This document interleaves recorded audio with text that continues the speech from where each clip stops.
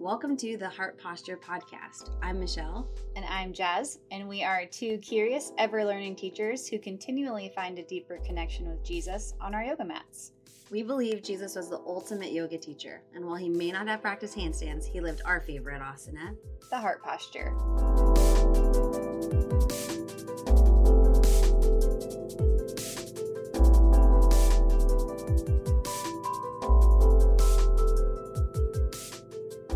Hey, Jazz. Hey, Michelle. We're back. We're back. Want to breathe together? Always. Okay, let's do it. All right, so wherever you are, maybe today, place one hand on your heart and one hand on your belly. And again, notice the natural movement and the patterns of your breath. And make sure that you are noticing without judgment, with complete compassion. There's no real right or wrong way to be breathing, but letting this be an opportunity for you to connect with your breath, your life force, your vitality, your energy.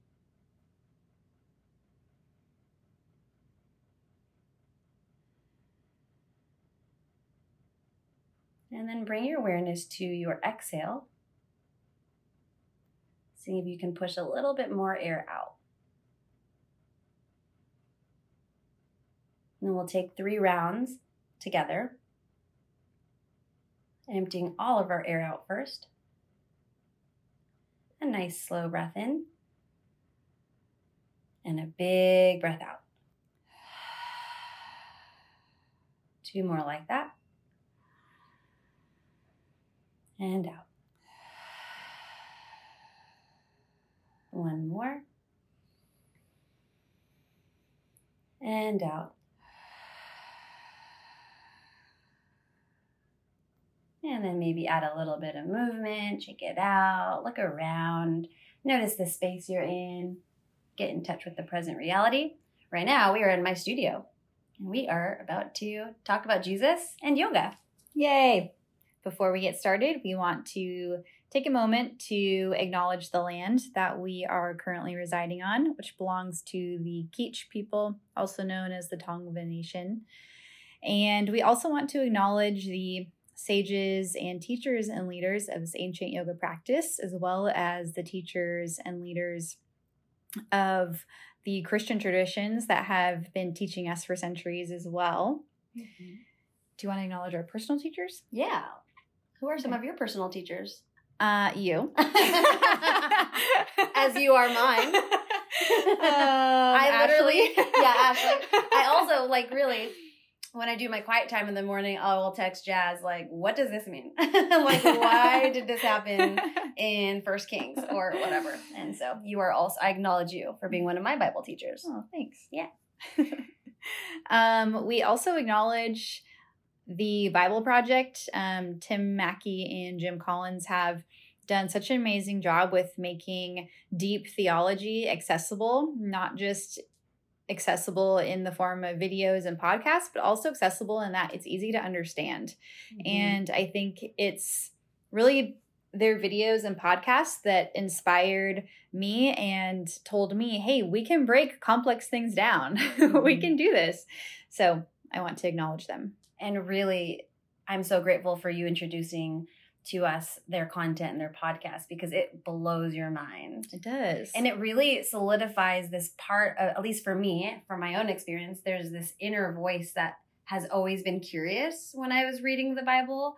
And there was just something that didn't sit right with me with what was being taught and not really fully understanding what I was reading. And so I'm just in awe of learning from the Bible Project and keeping in mind when we're reading it that we are remembering who it was written to first. Right. Yeah. I like to make this differentiation with my students and remind them constantly that the Bible was not written to us, but written for us. It was written to people that lived thousands of years ago, but it was written also for us living now. But if we take scripture out of context, then we can make it say whatever we want. And that's not the intention. Gosh, and I have so many stories and examples of how that happened, at least for me. I went to a private school, and our vice principal said that we could not, both of us are sitting here with braided hair, and said that women could not braid their hair or wear jewelry, and that his wife had to call him Lord. What? Yes, it's from one of the verses in the Bible, like 1 Peter or something. Okay, I know the jewelry and the braid. I've never heard of the Lord part. The jewelry and the braid can easily be like easy, because that's talking about tell us. That's not talking about a modesty in terms of like modesty that we like to use, that we've used for purity culture and all that, like modest is hottest. So what Paul is getting at in those verses is modesty in terms of wealth and materialism. So for the early church was very diverse, and you would have, a prostitute worshiping next to someone from the palace. And so why would you show up to church adorned in gold with silver in your hair when the person next to you doesn't know where they're going to eat next or when they're going to eat next? And so it's like, be mindful of like, the people around you. Have some compassion, maybe? Yeah. Which is so perfect, because that's what we're talking about today. Yep. Yeah. Today we're talking about Ahimsa. The first limb in this path is the Yamas, and it's part of the ethical guidelines. The Yamas specifically are how we are to live well with other people. And as I have dived into this topic, I remember the first time reading Deborah Adele's book, The Yamas and Niyamas, with eyes wide open and just saying, oh my gosh, every 7 seconds, because there is so much overlap between the call of Jesus followers and the call of Ahimsa. So cool. Yes, we highly recommend her book, The Yamas and Niyamas, Exploring Yoga's Ethical Practices by Deborah Adele. Yeah. Are we going to have show notes? Are we fancy? We could be fancy. Okay, so we can put that in the show notes. All of our resources that we talked about today. Before we go any deeper, I do want to acknowledge that neither of us are Sanskrit scholars. No. And we will be using words in Sanskrit and probably butchering the pronunciation 99% of the time. And we do that with complete humility, knowing that we are trying our best. And of course, we're both committed to being students always of both of these practices. And so when we know better, we will continue to do better. Yep. Cool. You just mentioned the 8-limb path and talked about yamas, and the first one is ahimsa. But before going a little bit more into that, I wanted to reference where it comes from. And it actually comes from the book, The Yoga Sutras of Patanjali. And do you know who Patanjali was? An old guy? Yeah, some say he was an old guy or a bunch of old guys. Who knows? And maybe women. We don't know. Yeah. Just sages. They say that Patanjali could have been one person or a bunch of sages. We're not really sure. But the sutra comes from the word suture. And this means that it's a bunch of different words that thread together the teacher, the student, and the message of the text. And the sutras are super cool. They have a lot of meaning to it. So one word, you can unpack it, and it has so much. And it makes me so excited to continue to learn about this. So for example, the word ahimsa. Himsa means violence. And with the A in front of it, it means the absence of violence. So ahimsa means nonviolence, non-harm, respect for life, attitude of respect, benevolence, care. I love to see it as compassion and kindness and love. Yeah. And really, love is the root of the Christian tradition. I mean, the basic commands that Jesus gave over and over were to love God and show your love for God by loving people. Mm-hmm. And so treating people in a way that is nonviolent, I think, is a great way of doing that. Yeah. And I guess in our nature, that wasn't really obvious, right? Because in the Old Testament, it said they had to tell the people not to kill each other. Yeah.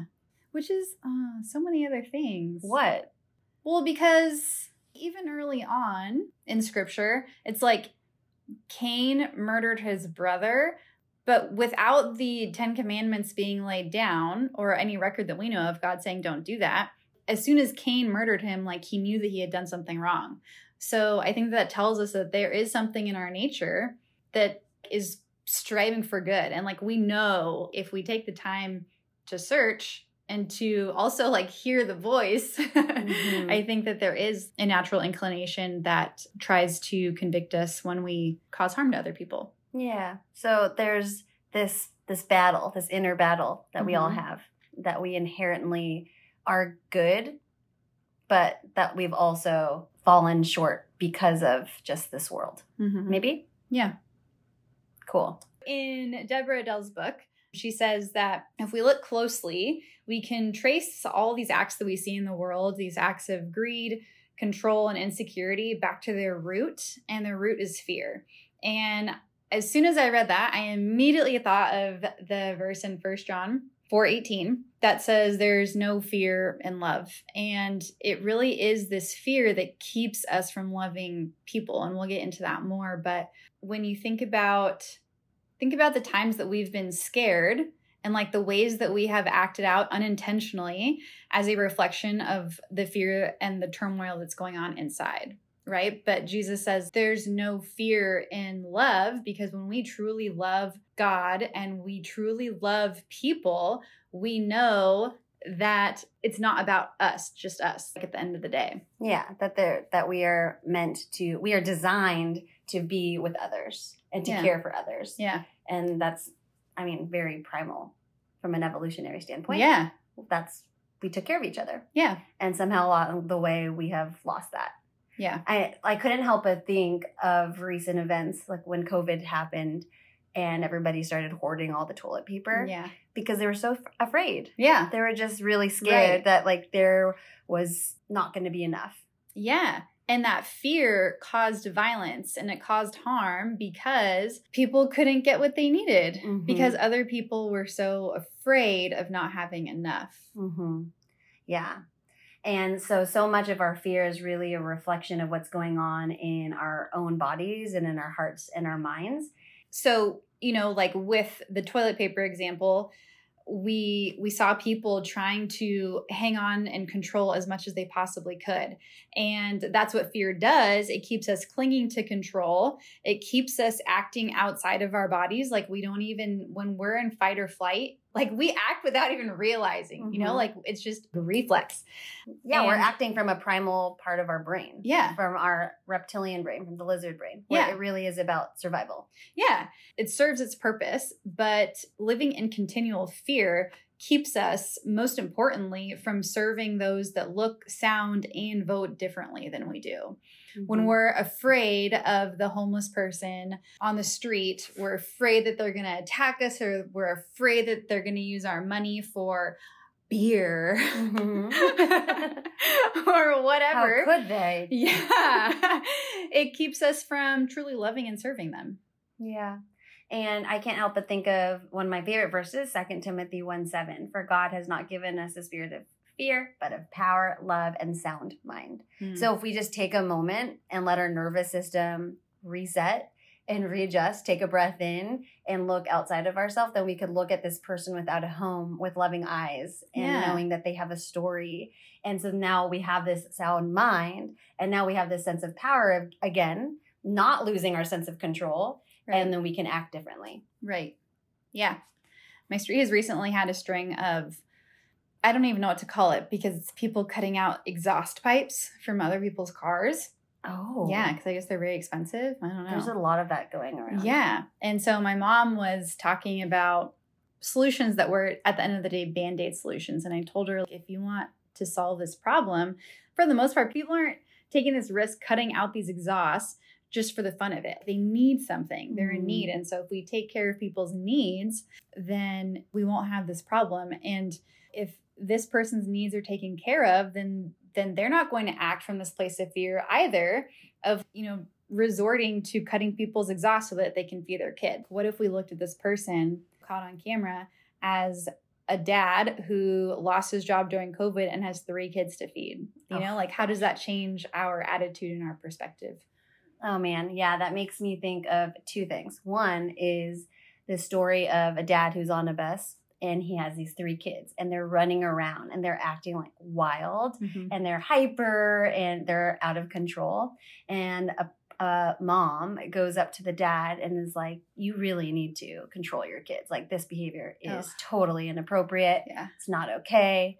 And the dad just looks over and says, yeah, I know. I'm so sorry. You know, I lost my wife. They've lost their mom. It's just been a really hard time. Oh my gosh. I know. Oh my gosh. Emotional thinking about it. I mean, how bad did she probably feel? Yeah. But if we can like really change the way we look at people, it makes such a big difference. Yeah, absolutely. The other story that I thought of, and I'm going to forget what movie it is, but you might remember. It's some story, and I can only think of Liam Neeson right now because I think he's in it. And they're like, he's robbing, it's either him, I think it's him. He's robbing this monk who he's living with. And he's taking like the really expensive silverware in the middle of the night. Oh, you're talking about the play. Les Miserables? Okay, so Les Mis. So go ahead, because you're remembering it better than me. Oh, so the main guy in Les Mis, he is given a place to stay in the church or hostel or something by the priest, and he's stealing the candlesticks or like the candle holders, and then the police catch him and bring him back to the priest, and they're like, look, this man is stealing your stuff. And the priest goes, oh, you also forgot the silverware, and like totally covered for him. That is Ahimsa. Yes. That is compassion. So it's, again, recognizing the story and the needs that this person has. Yeah. So I couldn't help but think about that. I mean, obviously, I'm probably not going to go outside and help the person taking the exhaust pipe and say, here, take the car too. Yeah. Although I would really wish I could. Like, here's my keys. Yeah. You need this more than I do. Yeah. But similar idea. Yeah. But that selflessness is exactly what Jesus calls us to. And we're not called to be comfortable. We're called to give and love so hard that it actually makes us uncomfortable. And I think that story from Les Mis is such a good example because our initial reaction would be, throw that man out, lock him up, whatever. Like, he's stealing my stuff. But it's much harder and takes much more compassion, and it's much more uncomfortable to meet him where he is. Yeah. There's so many Bible stories where Jesus shows us what that actually looks like and how we meet people where they're at. So part of Ahimsa is one of the ways that we cause harm is by thinking that we know better for other people. And we have to know that we can't save people or fix people. Like, what we are called to do is to model love. And we know that because that's what Jesus did. Jesus, first and foremost, sought relationship with people. From the woman at the well to Zacchaeus and Matthew, tax collectors who had stolen from the people. Jesus literally told them, the first things he said were, come follow me, to Matthew, and then to Zacchaeus, hey, I'm coming over for dinner. He did not start the conversation with, you know what you've been doing, right? Pointing that finger, and actually never even tells them how they have wronged other people, at least in scripture. We don't have any evidence of Jesus saying, now, Matthew, now that we've been friends, I got to talk to you about what you were doing. Because Jesus didn't need to. When you model love and compassion, then it follows. And we know that because Zacchaeus ended up paying back the debts that he had stolen from people. Yeah. So what does that look like today? How would we pay back our debts from the himsa that we have caused towards others? Yeah. So I think a simple way is what we do at the start of our podcast, which is a land acknowledgement. Just acknowledging that the studio sits on land that was taken unrightfully and in a violent way and in an oppressive way, and that the people who own this land and tended to it and took care of it are still being oppressed, and acknowledging that, and also, raising our voices and using the resources that we have to help them in their liberation. And also reparations. So giving back to organizations and businesses, supporting people of color. Yeah. And making sure that we ourselves are living in as much of a sustainable way as possible in supporting these people. Yeah, absolutely. That's just one example. Just one. Yeah. And to people who say, well, that's not my responsibility, which is something that we hear often. It's something that I see with my students a lot, and I see it with your kids when you tell them to clean up and then they're like, well, I'm not the one that took that out. And you're like, I know. Go help. Yeah. Just like, I didn't do it, but I'm helping you. Yeah, totally. It's like we're not the ones that drove the people out, but we have still benefited from these systems, and it is still our responsibility. It reminds me of in Luke chapter 4, when Jesus says that the Spirit of the Lord is on me because he has anointed me to proclaim good news to the poor. So something that I learned from Jonathan Wilson Hartgrove's book, Reconstructing the Gospel and Finding Freedom from Slaveholder Religion. He says that the Greek word Jesus uses in Luke's gospel, tokos, refers to those who have been made poor by unjust systems. So to be an evangelical is to be committed to challenging injustice and economic exploitation. Wow. So ahimsa is not just physical violence, but it's also violent systems and harmful systems. Yeah. So really it's about dismantling these systems that have been put in place. It's so much bigger than simply how we are treating the person that is, stealing an exhaust pipe from our car. Yeah, totally. And I think that principle of it's so much bigger and goes so much deeper is Jesus's point in the Sermon of the Mount, where he essentially takes these Old Testament laws that have been practiced and practiced and practiced, and they've been practiced externally, so outside the body. And Jesus says, I'm not calling you to abandon that law. What I'm calling you to do is to take that principle into your heart space. So no longer is it only sinful to murder someone, but when you wish harm on someone or even think badly about someone or treat someone as if they're not made in the image of God, then that's also murder. And with even the way that the rules of sexuality that Jesus lays out, he's like, no longer is it sinful to, simply take like this woman as your wife or to take your neighbor's wife as your wife. It's sinful to lust after a woman, because when you lust after a woman, you're seeing her as an object for your own pleasure and not as an image bearer of the Creator. So it's like taking these principles that we've practiced outside and externally and taking them into a heart posture that is uncomfortable and causes commotion and just, ugh. Yeah, maybe there's some uncomfortable people listening right now. Yeah. But really, so it's like this takes evangelism to a whole other level. Because for me, growing up, evangelism was we go and we save, like you said, save all the lost souls by telling them about Jesus, having them say a prayer, and now they're saved without looking at their life and seeing their needs and looking at how much they're being oppressed by these big systems that are put in place. Yes, absolutely. Yeah, short-term mission trips are such a great example. Oh, man. Yeah. I've been on quite a few of those myself. Again, when we know better, we do better. Yeah. Yeah. Wow. So ahimsa is our responsibility as Christ followers. Ahimsa is the foundation to this ancient yoga philosophy, and it's a lot easier said than done. Like as you just said, all these outward practices, all of these actions outside of ourself are a direct reflection of our heart posture. And it makes me think of a story that Deborah talks about in her book of this boy. They had just recently come back from India with his parents, and he started to bite everybody. And they didn't know what was going on. Why was he biting everyone? What they found out was that he had worms in his stomach, that he had gotten these parasites when he was across the sea. Yeah. So again, his insides were eating him. So then he was going to display that outside of himself.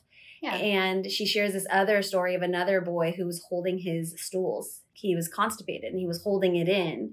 And again, it was manifesting outside of himself because he was cranky and grumpy and treating everybody violently. So how fitting is that when we know, when people are hurting people, they're hurt themselves. Yeah. Hurting people hurt people. Yeah. Yeah. And that's, again, it requires so much uncomfortability and work to stop in these moments of anger and frustration and to look inward and ask ourselves, okay, what's going on here? Yeah. So yeah, not just like, spiritually bypassing our anger and saying anger is bad, but, allowing ourselves space to feel so that we can figure out what we're feeling and why. Mm-hmm. Yeah. So these two boys, one had worms in his stomach. The other one was holding his stools. There was this sense of powerlessness. Yeah. They're young. They're not able to communicate what's going on. They don't even know what's going on really on their insides. And so how often are we in those similar situations? I was just going to say that. How often are we also acting out of really powerlessness that we feel? Mm-hmm. And again, it goes back to that idea that, well, when we remember where our power truly comes from, then there's this sense of liberation when we can surrender to that. Yeah.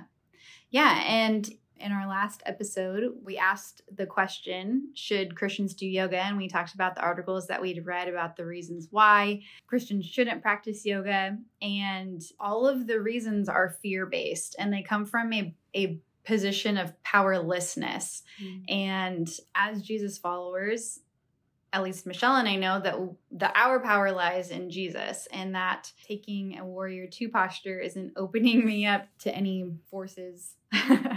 Practicing deep breathing is not opening me up to the ruler of the air, because I know that I am not powerless in Jesus. On the contrary, I have the most power in Jesus. Yeah, and it's so crazy because for me, when I practice yoga asana and pranayama, so breath work and mindfulness and meditation, that is how I get my power back. That is when I'm reminded who I am at my heart center and who I belong to. Yeah. And that's, again, giving us back that sound mind and our ability to move now and think from a place of love. So as a mom of 3 little ones, running a business, and doing all the things, I tend to not be able to have as much self-care. And so it's really apparent and obvious when that happens, because I am not taking care of my insides or my outsides. And then I'm taking it out on my kids or my husband. And then that is an indicator to me that it's time to do some reflection and to start taking care of myself. Right. Yeah. I can't just pray my way out of that. Right. Yeah. No, we need action. Yeah. We need practices. We need tools. Yes. Yeah. James says that faith without action is useless. Yeah. And so when we look at this as, again, this ethical practice on how we treat other people, it's really, really important that we are looking at them, again, so with eyes of compassion, knowing their stories. Mm-hmm. When we look at people who think differently than us, that's a hard one. Yeah. Especially when people think differently than us in a way that is completely opposite of what we stand for. Mm-hmm. What do we do then? What does Rich say? Yeah, so to close out this discussion, knowing that Ahimsa, this practice of nonviolence, this practice of compassion, this biblical practice of love is so holistic. And one of our favorite authors, we just finished his book. His name is Rich Villodas. Yeah. And he wrote The Deeply Formed Life. Yes. And so we're going to close us out with his words. Yeah. A little passage from his book. Yeah. That really stuck out to both of us. Me do the honor? Yeah. All right, cool. I love it. Our world is often marked by a level of such hostility, animus, and vitriol that compassion feels like an impossible reality. As Mother Teresa famously stated, if you judge people, you have no time to love them. The attacking that permeates our souls and cities is fueled by deep fear and suspicion. The posture of being against the world is one that has marked Christian witness for centuries. But what makes genuine Christian engagement with the world different is that we don't hate the people we are trying to change. Can you read that last line again? Yep. The posture of being against the world is one that has marked Christian witness for centuries. But what makes genuine Christian engagement with the world different is that we don't hate the people we are trying to change. We don't hate the people that we are trying to change. Wow. And one step further, we're not here to change people anyways. Yeah. We're here to change ourselves. And then through that transformation, people are able to model that change. Like Jesus. Yeah. That's Ahimsa. All right. So as a yoga facilitator, I end my classes with reminding my students that this practice is more than simply moving our bodies on a mat, but that this is a lifestyle and it is something that we do off of our mat. So we want to provide you with some action steps and ways that you can start to apply Ahimsa to your life.